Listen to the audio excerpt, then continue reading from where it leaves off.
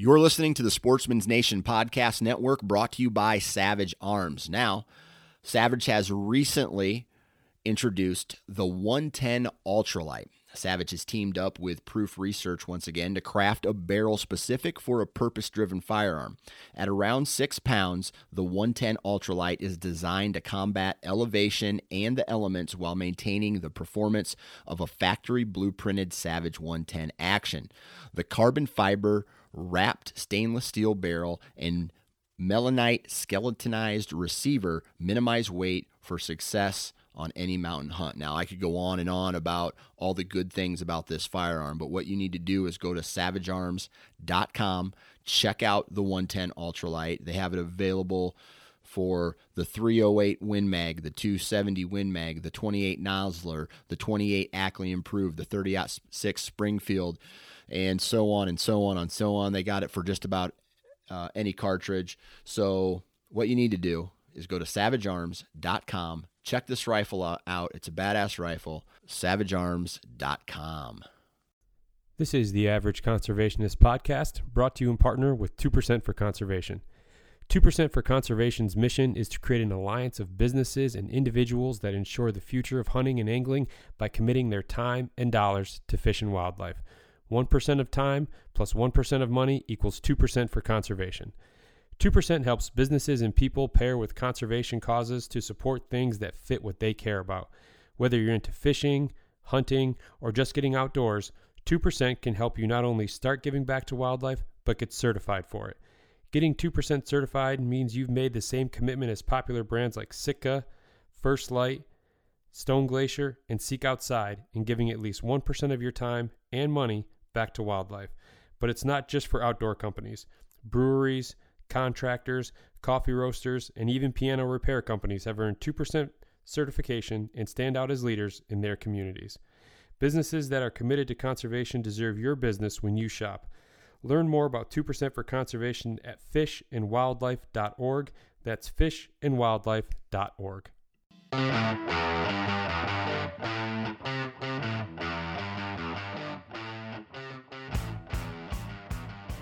All right, guys, welcome back to another episode of the Average Conservationist Podcast. I'm your host, Marcus Ewing, and this is episode 15.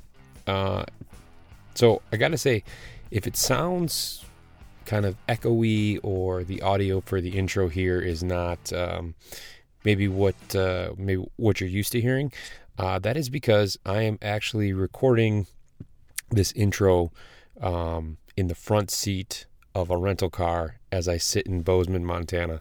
Our family's taking a kind of a western road trip here, as I've mentioned in a few other episodes. And today it was 40 degrees, and raining all day.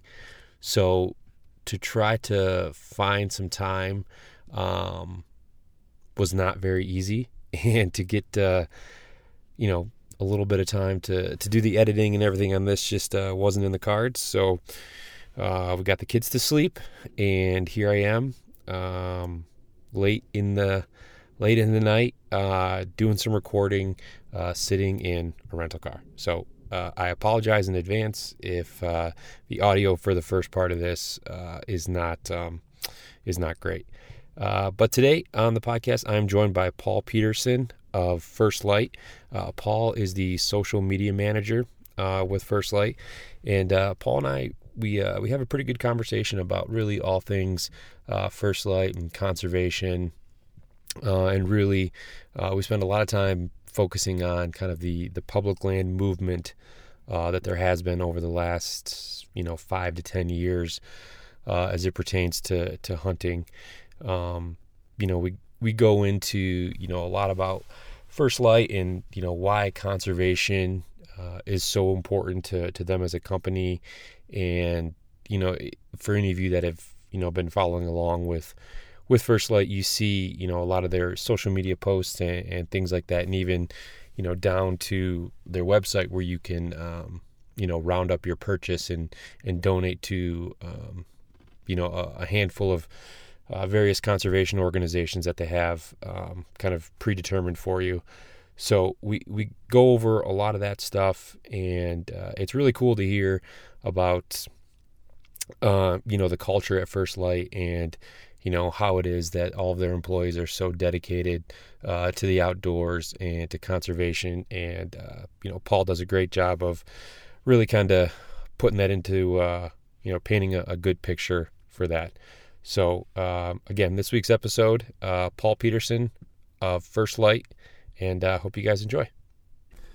All right. Joining me today on the phone from 2% Certified Business First Lite, I have Paul Peterson. Paul, how's everything going today, man?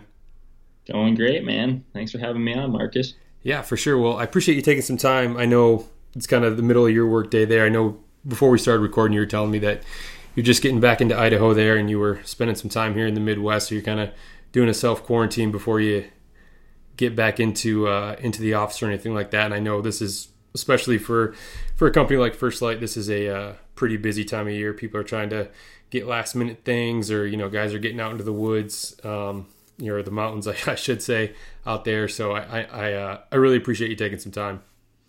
Oh yeah, no, happy to do it. So before we kind of jump into things here, Paul, tell me what it is that you do at First Lite. Yep. So just recently, in the last couple of months, I took over our social media efforts. So my title is social media manager. Prior to that, I worked in customer service for close to 2.5 years. I help out on the marketing team now. That's my main role. And what you see on Instagram and Facebook, I'm the guy it comes from. It's a team effort, but at the end of the day, I'm the guy that pushes go. Okay. All right. Well, yeah, you guys have a really great social media page, man. So kudos to you. You're doing a great job. Hey, thanks. Yeah, it takes, like I said, total team effort. The team makes me look good most of the time. That's usually how teams work, right? Like one person kind of gets the credit for it, but everyone working towards the same common goal is usually what gets you there. Yeah. No, we've got an awesome crew. It makes it easy. Yeah. So before we get too much into First Lite here, Paul, I want to understand a little bit, so how were you, I guess, introduced to hunting and fishing and the outdoors? I just grew up with it. It's really all I've ever known. My dad's a lifelong hunter and a fisherman and a general outdoorsman, big cross-country skier. Loves to ride bikes, just always doing something outside. And I grew up just chasing dad around the woods, and I can't remember the first time I went hunting or fishing or skiing. It was just always something I was doing, so I was pretty fortunate that way. Yeah, I feel like that's the same for a lot of us Midwestern guys, right? It was a family thing, a family tradition, and chasing, or like you said, following your dad around in the woods, wanting to hang out with him, wanting to do the stuff that he was doing, or your grandpa or your uncle or whatever it was. And it's funny how something like that kind of materializes over time and turns into, for a lot of us, an obsession, 100%. I mean, he got me started in one direction, and I've pursued hunting maybe to a level that at times was questionable to him. Not always aligned with a career path, if you will. But it's what I was passionate about, and he and my family definitely instilled that early on. Yeah, so he's got no one to blame but himself then. Yeah, that's a very good point. Yeah. So at what point in your life did conservation, when was there kind of the aha moment or the switch went off to where you were just, a very avid outdoorsman, whether it was hunting or fishing, to wanting to really get involved in conservation? Because I know not only is First Lite obviously one of the very first 2% certified companies, but you're also a committee member for 2%, right?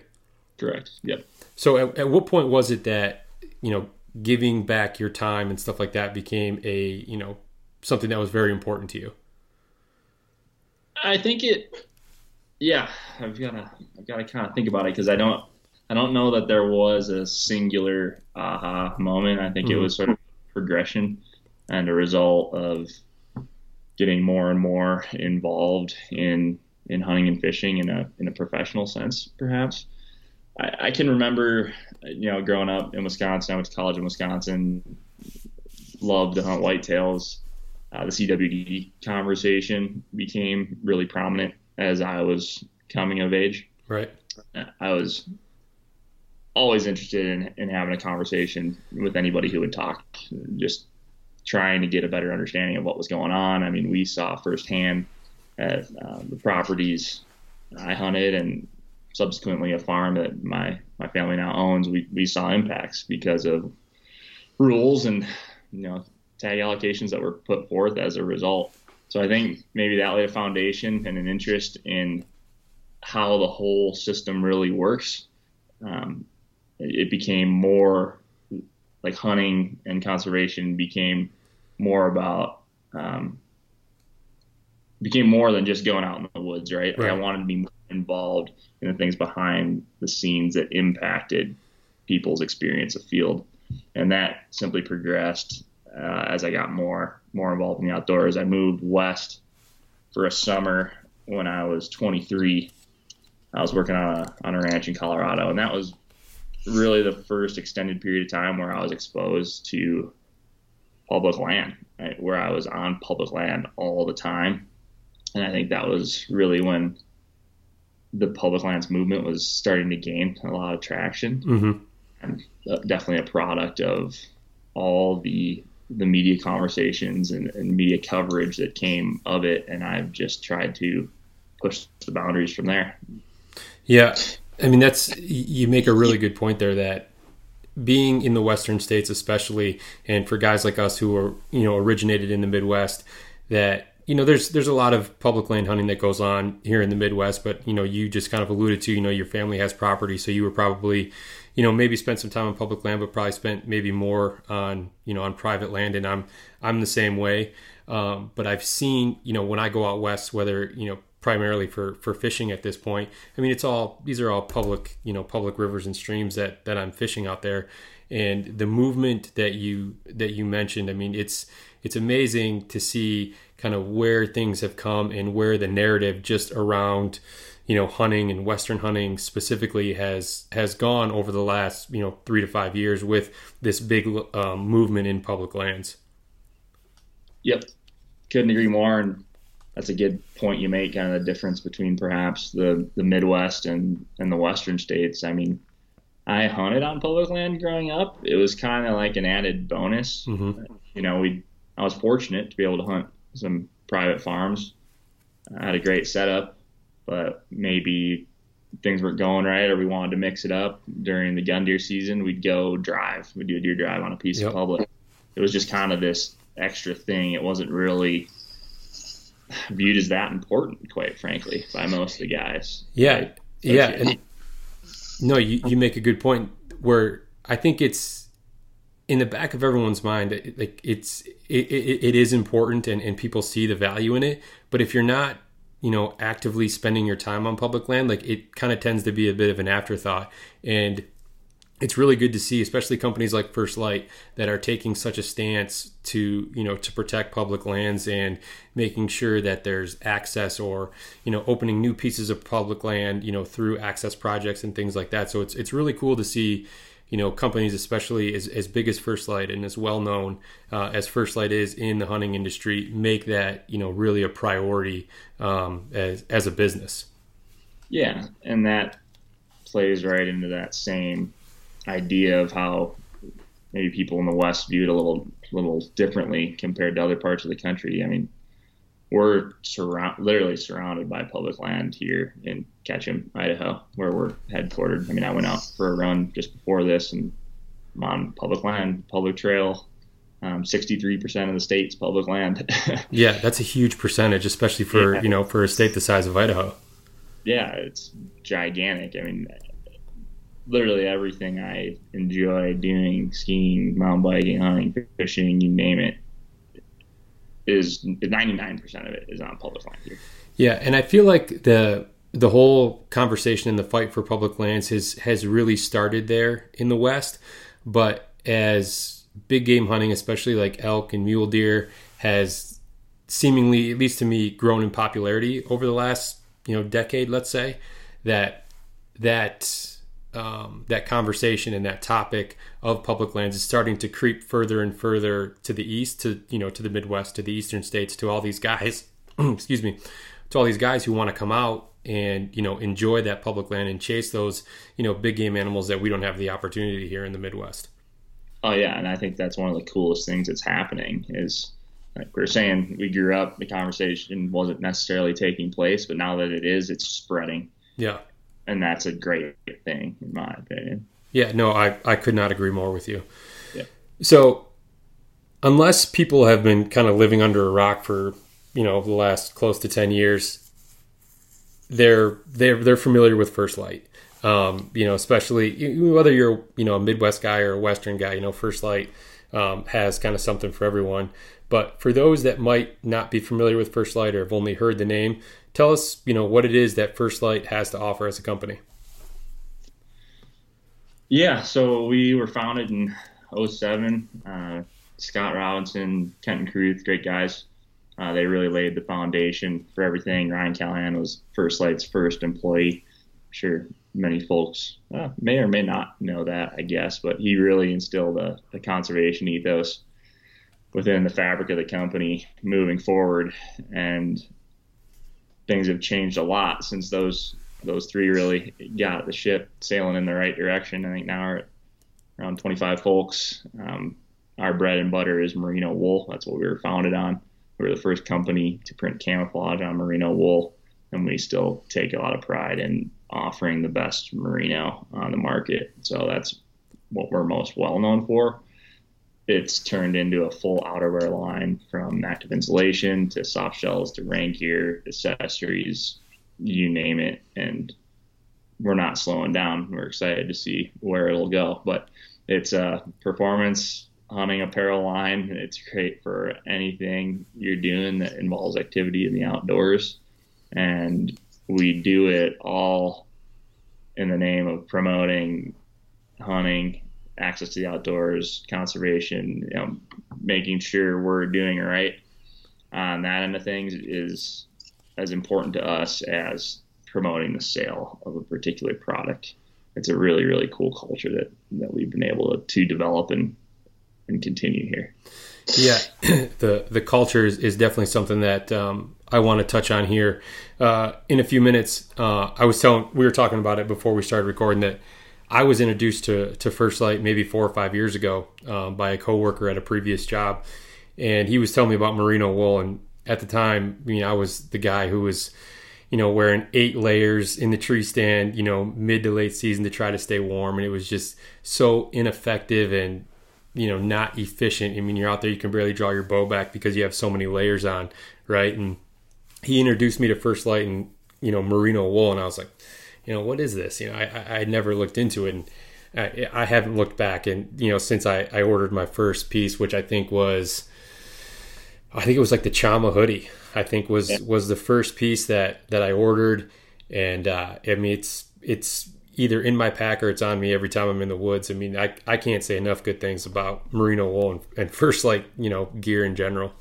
Yeah. Glad to hear it, man. That's what we hear resoundingly, and that's a really cool thing about merino and our product line. It's once you use it and you have that aha moment, it's hard to argue against it. It's game changing, and it's a fun part of the business, right? It's like helping guys enjoy their time, guys, gals, everybody have a better time in the woods because they're not worrying about their gear. It's super rewarding to be a part of that process. Yeah, and it just, like you just said, it makes your experience in the woods that much better. And if you're warmer or you're more comfortable, you can stay in the mountains longer. You can sit more still or sit quieter in a tree stand, depending on what animal you're chasing. So yeah, there's the benefits to merino wool. We mentioned it again before we started recording here that we could get on a slippery slope here and head down a gear conversation real quick. So I was going to try and keep it between the white lines here. So all good. So what was it about First Lite that kind of drew you in and made you want to be a part of that culture? Yeah, little backstory. I was working seasonally as a fly fishing guide and had just gotten into guiding elk and deer hunts. And to make ends meet, I was swinging a hammer, working carpentry back home in Wisconsin. So I was super nomadic. I was bouncing all over the place. I'd been doing that for almost a handful of years post-college and loving it. I mean, just kind of flying by the seat of my pants, living too. But I think I saw pretty early on that wasn't the long-term path I had in mind. I didn't see it as a super sustainable lifestyle. Yeah. And I'd made the decision that I wanted to move west full time, and I knew I could string the guide seasons together and make it work in between. But figured, hey, I might as well look into some brands or companies I respected. At the same time, I had this whole thing in my head where I was unwilling to work for a corporation. I can't work a desk job. Like, I'm just not gonna do that to myself. It was like a non-negotiable. So I thought, anyway, I called First Lite because I saw the image they put out, and I'd used the gear. I believed in the gear. I knew they were a voice for sportsmen, for conservation. I just really dug their whole presentation of what they were about. And the more I read up on the company, it sounded like I could potentially be a good fit if I could ever get a foot in the door. Right. And I also knew where it was located, and being a guy, that was a big part of it. It's a mountain town, right in the heart of the Rockies here in Idaho. I love to do a lot of different things. I love to hunt upland birds and waterfowl with my lab. I love to hunt big game. I love to ski and bike, and this place has it all. And fish. Can't forget about all the different activities sometimes. Anyway, it basically just checked all the boxes for me. The biggest question mark was, is it corporate atmosphere? Is it right? Like, what's it really like getting a foot in the door? And it's been a challenge at times since starting work here, having to spend time at the desk, but it also affords some incredible opportunities that I've been very thankful and fortunate to have. Yeah. So, I mean, it seems to me that anyone who loves the outdoors, who loves to hunt, loves to fish, whatever the case is, right? The kind of the dream scenario or the dream job would be to work for one of these gear companies, to work for an outdoor company. So kind of take me under the hood a little bit. I mean, what is the culture like? I mean, you touched on it, a little bit before, but what is it like at First Lite offices there? Well, it's super laid back most of the time. We know that we're not making pacemakers. We're still on gear. We try to keep it real. We're serious about our jobs. We have a job to do, and we're all part of our respective teams, and we want to pull our weight, and we want to keep the ship moving in the right direction. But day to day, I mean, obviously the COVID world's a little different. Yeah. But when things are fairly normal, there's, in many cases, more dogs than humans in the office, which is just a joy most of the time. Yeah. Dogs are behaved. Most mornings start with drinking coffee, and especially during hunting season, it's just recapping what in the world happened the night before, because the work hard, hunt hard lifestyle is a very real thing for us. I mean, the vast majority of people in the company, it starts this weekend with our archery antelope season. We hunt some of us hunt darn near every day. Yeah. Through archery antelope, into archery elk, right into mule deer, and then into the bird season. We're really lucky to be able to hunt after work out our door. So it's a lot of BSing and in between it, trying to get the job done, put a good foot forward. Yeah, I'd imagine that, especially like as you start to really get into the meat of the seasons, whether it's archery elk or mule deer, that people who want to take, any type of extended vacation, if they want to go spend 4 or 5 days in the mountains, that it gets a little bit tricky. I got to imagine it's almost like a first come, first serve, because like you said, there's still work that needs to be done, Yes. even though you guys all want to get out there and chase around some game. Yeah, that's a balance we always are striving to keep in check. We're really fortunate in that, like I said, we've got a great team of folks, just good people that are willing to cover for you if you've got something really important to you or special that you want to partake in. Usually, if you want to make something happen, you can make it happen. Yeah. At the same time, that all depends on doing a good job, making sure your work's done. We take a lot of personal ownership of what we do. We're trusted to do our jobs, and as long as things are done well, get after it. Yeah.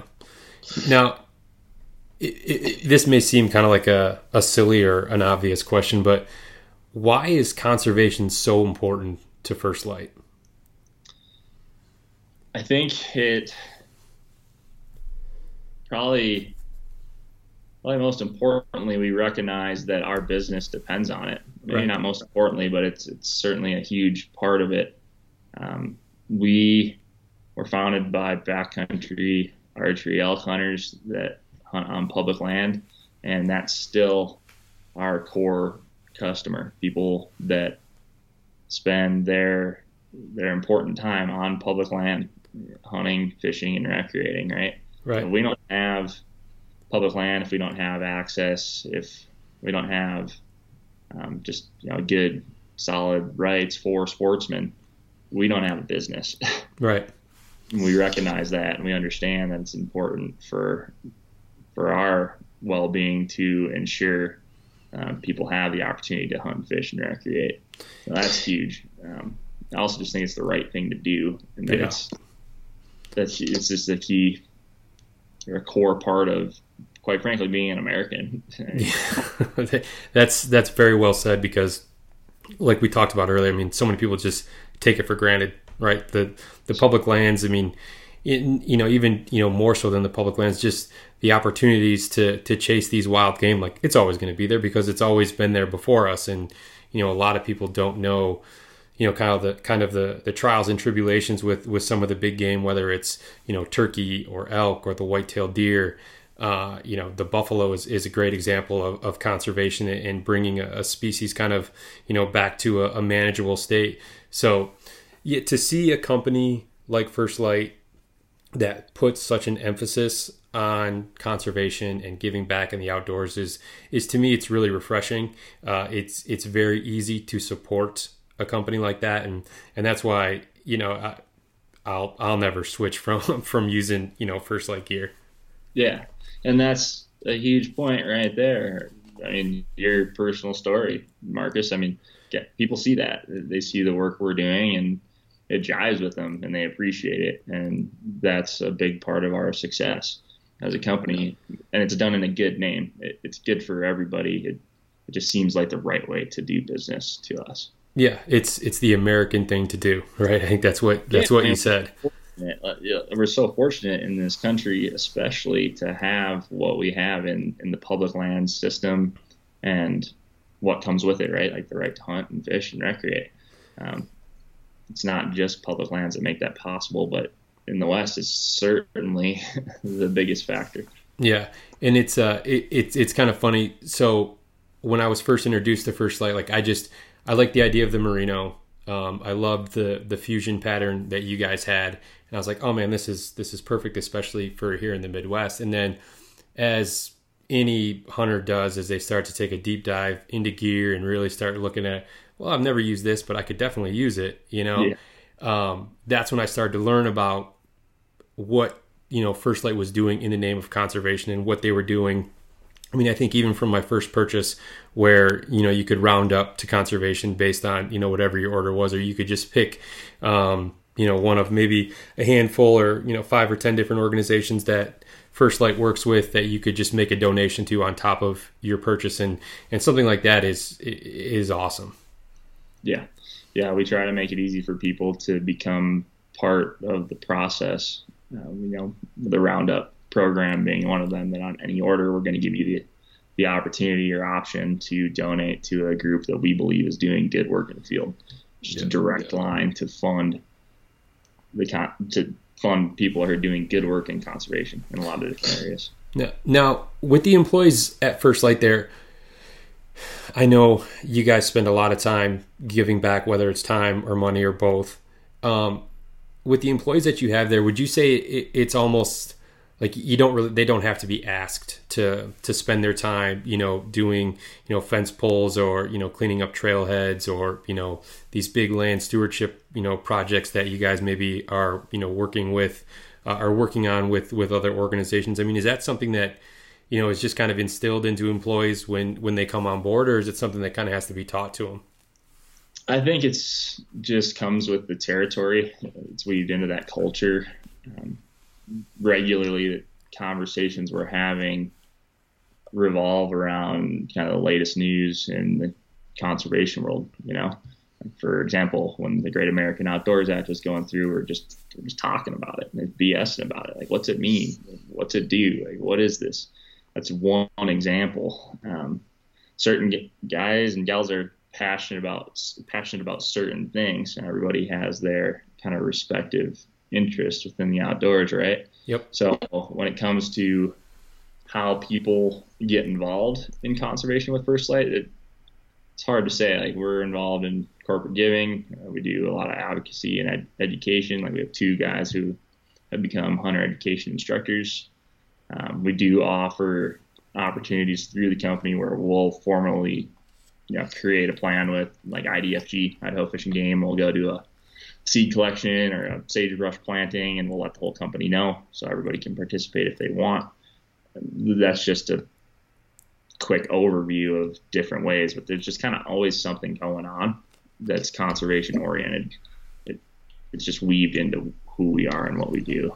Yeah, so that kind of takes me to my next question there was, what are some stuff or whether it's organizations or projects that First Lite as a company is working on or is kind of continually working on? Yep. So, the Roundup program's a good one to talk about. For anybody who doesn't know what it is, anytime you go to firstlite.com and place an order, you can choose to donate $1 or more, whatever you feel like giving to a select number of organizations that we have personal relationships with. It's groups that we believe are doing particularly good work in the field. It's just a quick, easy way for us to partake in essentially corporate giving. Yeah. We participate in corporate donations, corporate giving, and a lot of other ways too. Say BHA's having a pint night. We can donate a gift card or a piece of gear to raffle off, things like as small as that to being like, say, a premium sponsor of BHA. We put a lot of dollars into the program that way. That's one thing. The other is advocacy and education. A lot of our messaging, our outward customer-facing messaging, is about informing people of what's going on in the world of conservation, what's important, and what should people know. If we hear something interesting and we think it's good for our audience to hear it, we'll put it out there. It's a priority of ours to spread the word. Yeah. Now, do you think that kind of started? I know when you said like Ryan Callahan, for example, there was the first actual employee other than the 2 founders there. And you said he kind of laid the groundwork. What was it like? I know he's, with Meat Eater now, and now obviously First Lite is a part of Meat Eater and everything like that. But what was kind of his message, or how did he kind of, set the tone for, future employees and really kind of help shape the culture that's there now? It was already pretty far along by the time I got my foot in the door, but very early on, it was clear to me that it was about more than just talking the talk. It was about walking the walk as well. Yeah. It wasn't just about talking about what's happening. It was also about actively engaging in the system. Get out and vote when it's relevant. If there's a chance to volunteer in a project, go get your hands dirty. Don't just sit there and talk, right? You can actually do something. That's been the culture all along. I maybe didn't speak to that in answering the question before, but we absolutely do a lot where we're actively on our feet working too. It's not just giving money and talking about it. The other part, and arguably the most important, is actively being a part of the process. So doing things like seed collection and plantings with IDFG, and that's one example. We got a slew of projects that are kind of taking shape as we're growing here that we can be more involved in as well. Even things as simple as like going to a local fish and game meeting. I think a bunch of us went down the 2 winters ago now when they were revising the elk management plan for Idaho. Just going and hearing out fish and game and being a part of that conversation, being part of the process. Yeah, because I'd imagine that as sportsmen and sportswomen that are partaking in a lot of these, activities that, if you don't speak up when you have the opportunity, you don't really have a leg to stand on if you want to see change. You know what I mean? Yeah. It's the same kind of outlook and process that we take when it comes to voting for, elected officials in any capacity, right? Your voice needs to be heard. If not, you can't complain or whine about it if you don't do anything, if you don't do your part, your civil duty to try to, make a change and let your voice be heard.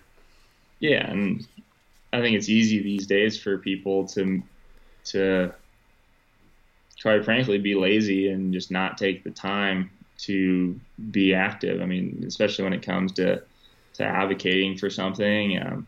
Like when this whole Great American Outdoors Act was going through, it probably easy for a lot of people to not pick up a phone and make a phone call and contact your congressman or your senator. It takes like 3 minutes to do. It's a small thing, but it's an easy way to actively be involved in a smaller side of government. Well, yeah, and that's just it. It's like it's 2 to 3 minutes of your time. I mean, you spend more time than that scrolling through Instagram or Facebook every day, right? I mean, to pick up your phone and make a difference and let your voice be heard is as outdoorsmen and outdoorswomen, like that's the least that we can do, right? Mm-hmm. Yeah, and I think it's becoming the cool thing to do now, thankfully. I think it's moving in a really good direction. We certainly need it. We need more hunters. We need more people advocating for hunting, fishing, and the outdoors with where we currently stand. Yeah, you said something that's kind of hitting the nail on the head there, where it's kind of become the cool thing to do, right? And that's all the better because if more people get involved, if people don't want to kind of have that that feeling of missing out. They don't have the FOMO from missing a pint night or not being able to tell their buddies that they called their senator, they called their congressman. Yeah, I mean it's amazing what that need for inclusion kind of does to us, especially in the hunting community that's so small. I mean, no one wants to be the guy or the girl who's like, oh no, I didn't make a call. Like I figured it was going to pass this vote or something like that. So it's really cool to see how active people have really become over the last, maybe just since I've been paying closer attention, the last 3 to 5 years. Oh yeah, no, it is a movement. It's a great time to be a part of it, a fun time to be a part of it, and yeah, if you don't see it, just start paying attention more. Some great things are happening. Yeah, and I've talked about this with some of my other guests, and I think it's almost like a changing of the guard in terms of people who are spending a majority of their time outdoors, right? You're getting a lot of the millennials, the Gen Xers that are kind of really at the forefront of a lot of things in the outdoors, and for better or for worse, I mean, everyone wants to have their voice heard and they want to be part of change, whatever that change may be. And, fortunately for us as outdoorsmen and outdoorswomen, I mean, those voices are making a huge impact. I mean, like you said, the Great American Outdoors Act and just the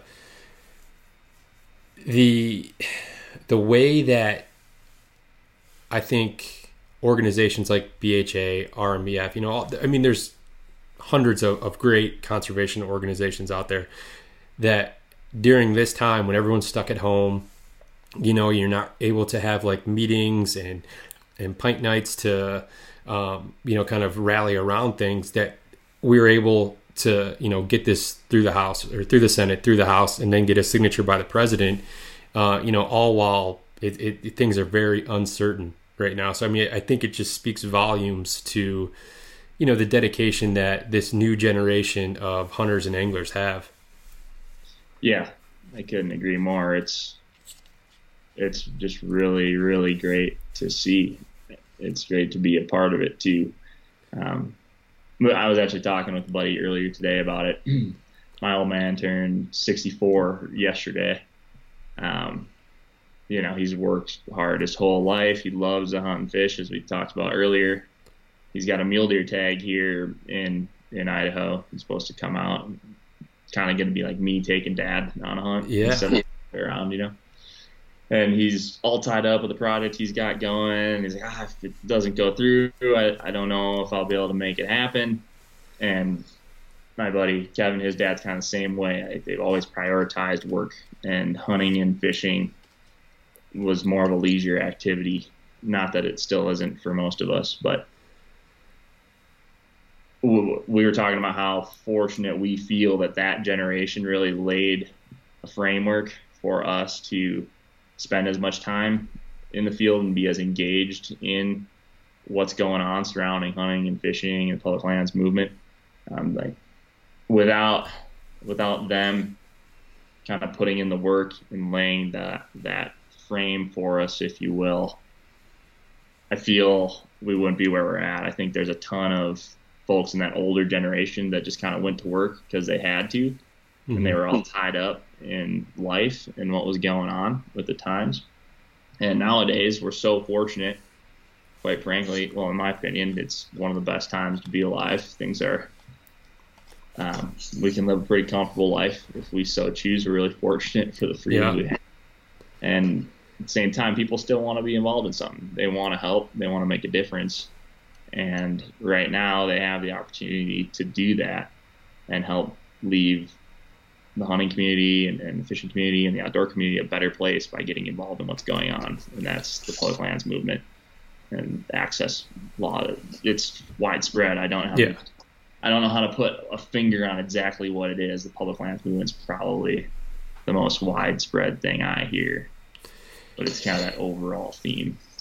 Yeah, and I think a lot of that probably stems from, a lot of the Western style hunting. I mean, has, at least in the circles that I kind of see, like it has a little bit of a bigger voice, and maybe it's just because it's kind of spread out through such a big area in the West there, where, in the Midwest, it's, it's kind of primarily from a big game standpoint, whitetail. And, don't get me wrong. I mean, there's certainly issues surrounding whitetail. I mean, we talked about it again before we started recording with CWD, or maybe you touched on it when we first started here. But I mean, that's a big thing for us to try to combat here in the Midwest. And I know that, QDMA and the National Deer Alliance, with their recent merger, I mean, they're going to put a big emphasis on, research and how they can, try and mitigate that or lessen the impact as much as possible going forward. And, it's funny, you talked about, kind of the groundwork that our parents and grandparents laid for us to have these opportunities.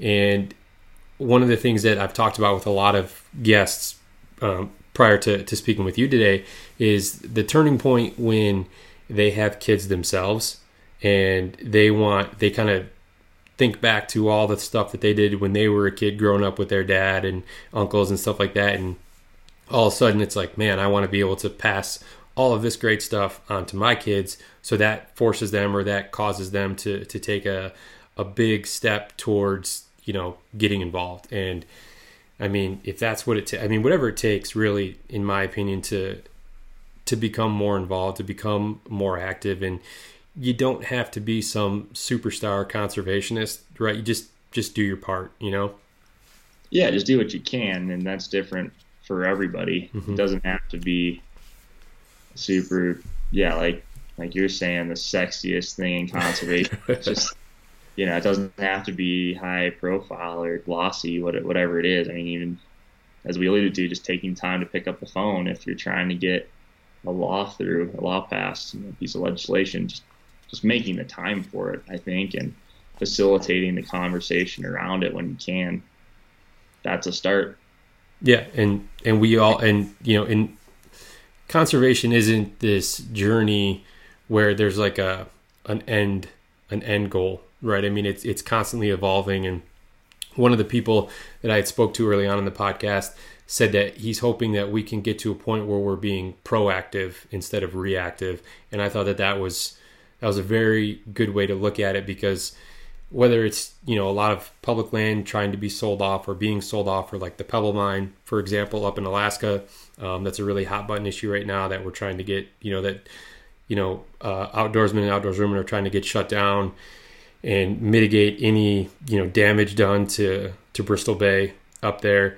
It's just amazing what, us as a collection of individuals can do when we all kind of put our mind to it and we all have the same common goal. But, again, being proactive instead of reactive and getting out ahead of these things so we're not trying to fight this uphill battle all the time. Yeah, and that, in presenting that idea, to me it seems like more of a cultural challenge, right? Mm-hmm. Like how do we teach the next generation? How do we teach young people how to be proactive, or why it's worth being proactive, right?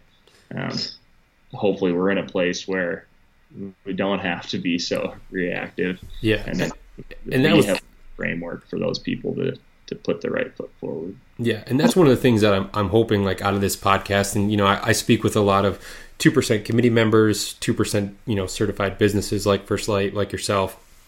And really kind of at the end of the day, like if people love nothing more than just to hear, cool stories of individuals or, cool companies and what they're doing to give back to conservation, like my hope is that it motivates people. It allows them to, maybe step out of their comfort zone to get involved, or maybe see that, there's a lot of just regular people out there that have a regular job, but they spend, 2 or 3 weekends a month or 1 weekend a month, doing a trail cleanup, whatever the case may be, that it's not that hard. It makes a big difference. And it's just going to solidify that, these streams and these wild places that are out there are still going to be there for, generations to come. And, if not be the same, be better than what they are at this point.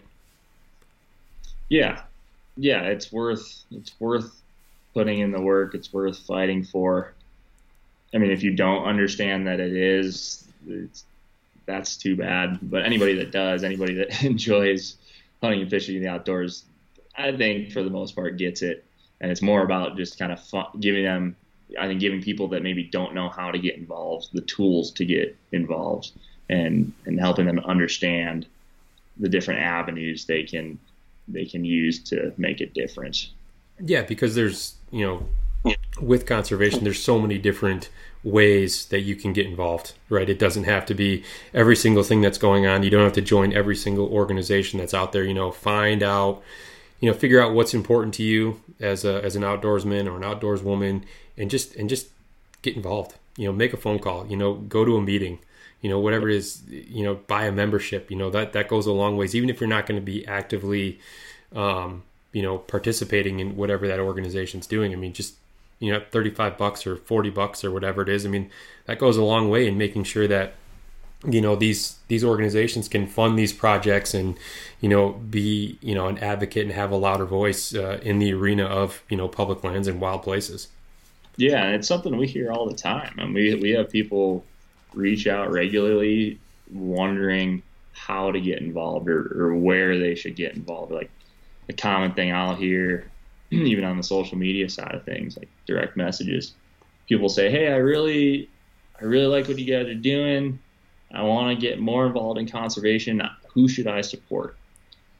What group should I support?" That seems to be a common ask of folks. And my usual response is, "Where do you live? And what do you like to do most of the time? Or what do you like to hunt?" And if they're like, "Oh, I'm a bird hunter." Like, "Well, maybe you should check out Pheasants Forever." Like, yeah. "Oh, I'm a whitetail hunter." It's like, "Well, maybe check out QDMA." Like, "I love elk more than anything." It's like, "Well, the Rocky Mountain Elk Foundation's great."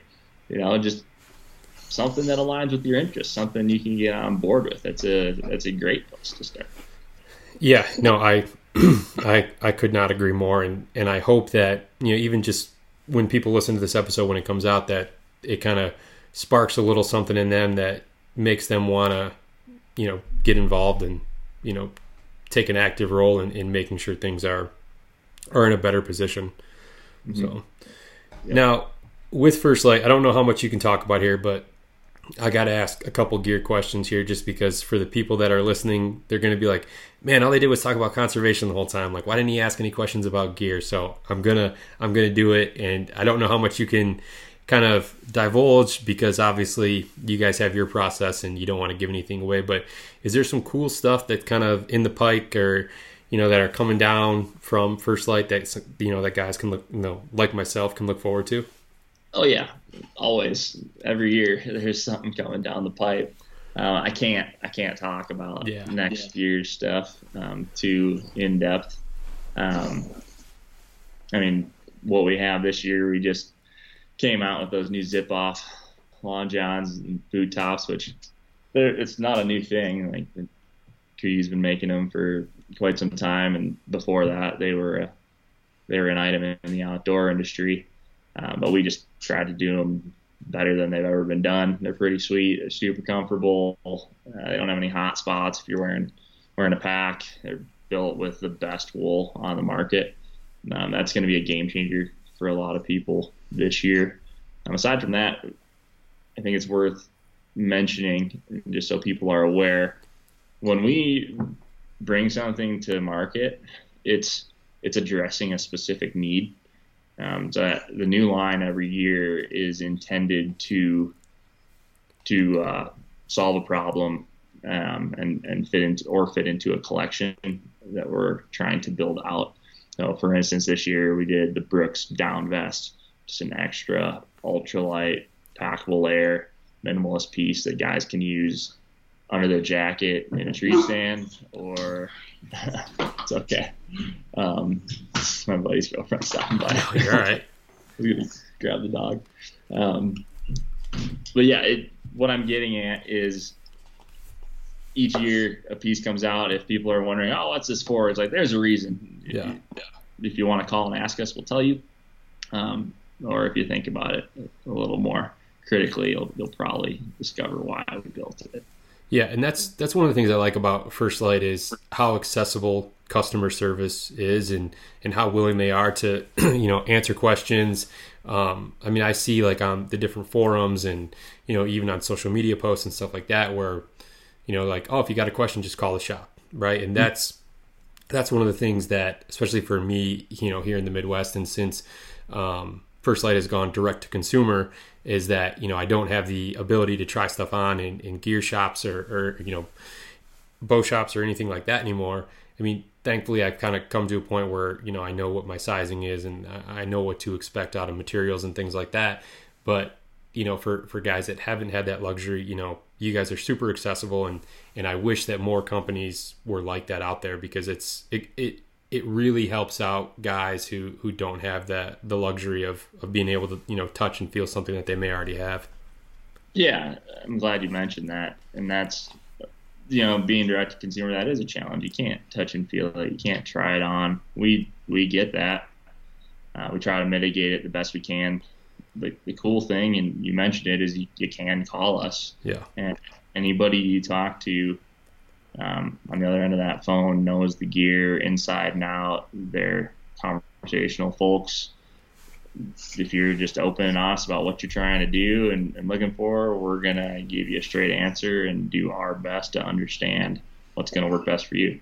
Yeah. It's a fun model to be a part of. And one of the things I really like too is that the First Lite employees, like they're users, right? I mean, they're out in the backcountry, in the whitetail woods, whatever the case is. I mean, they're using the products too, so they have they're not just like reading off a script and saying, oh, you hunt whitetail, like, oh, you should try this jacket, and why? Well, because that's that's what my script says. No, I mean, because I used it for 25 days in the field last year, and I can tell you exactly why we came out with this piece and the features and everything like that. So to stand behind a product and to be able to explain to your customers is awesome. Yeah, it goes a long ways, I think, too. It's not like talking to a guy at a big box store that might have some familiarity with brand, let alone a specific piece of gear. When you call us, we want to ensure that the end user's experience is the best it can be. It's if we're not ensuring that, we're not doing a good job, right? It's in our best interest as a company to make sure the gear performs for you and that we get you in the right piece. Yeah, absolutely. Well, I won't try and get any more information out of you about gear, but I definitely look forward to seeing what First Lite has come out, in the future. I'm always looking to spend some money if I can. It's only getting better and better. I feel very confident saying that. I'm always improving, always addressing problems. Next year will be a good year, but I cannot. No, that's all right. That's all right. I'll wait just like everyone else, so that's okay. Yeah. Well, Paul, I really appreciate you taking some time today, man. I love what First Lite's doing, and for those out there listening, if you haven't tried First Lite or if you haven't looked into them, definitely be sure to, because it's super high quality gear, and it's a company that is giving back to conservation, and conservation at its core is part of their company ethos. So it's definitely someone that you guys should be supporting. Yeah, and if people want to check it out, it's easy. The website's pretty fun, pretty interactive. You can learn about what we're doing. Obviously, our social media channels, we're super active on there. If you need something, you can reach out to us on any of the platforms. We're super responsive. Yeah, and for those listeners, if you have an issue with one of the posts, Paul's the guy to blame. I'm the guy. I'm going to hear it. Yep. Well, thanks again, Paul. I appreciate it. Best of luck as your seasons open up there in the next couple days, and hopefully we can talk to you again soon. Yeah, same to you, Marcus. All right, take care, man. Thanks, man. Bye. All right. Well, a big thank you to Paul for taking some time to jump on the podcast today. I'd like to thank our partners over at Stone Glacier. Be sure and check them out, stoneglacier.com. I'd also like to thank our partners over at 2% for Conservation. If you're interested in learning more about 2% for Conservation, you can visit their website, fishandwildlife.org. And there you can see all the certified brands that have committed to conservation, including Stone Glacier, including First Lite, that you should support when you shop for your gear. I encourage you to follow 2% on social media, where you're going to see nothing but very positive conservation-driven content on their various feeds. Again, if you'd like to learn more about 2% for Conservation, you could look for them online on their social media or on their website, fishandwildlife.org. Thanks for tuning in, guys. Hope you enjoyed this week's episode. Stay safe out there, and remember that conservation starts with you.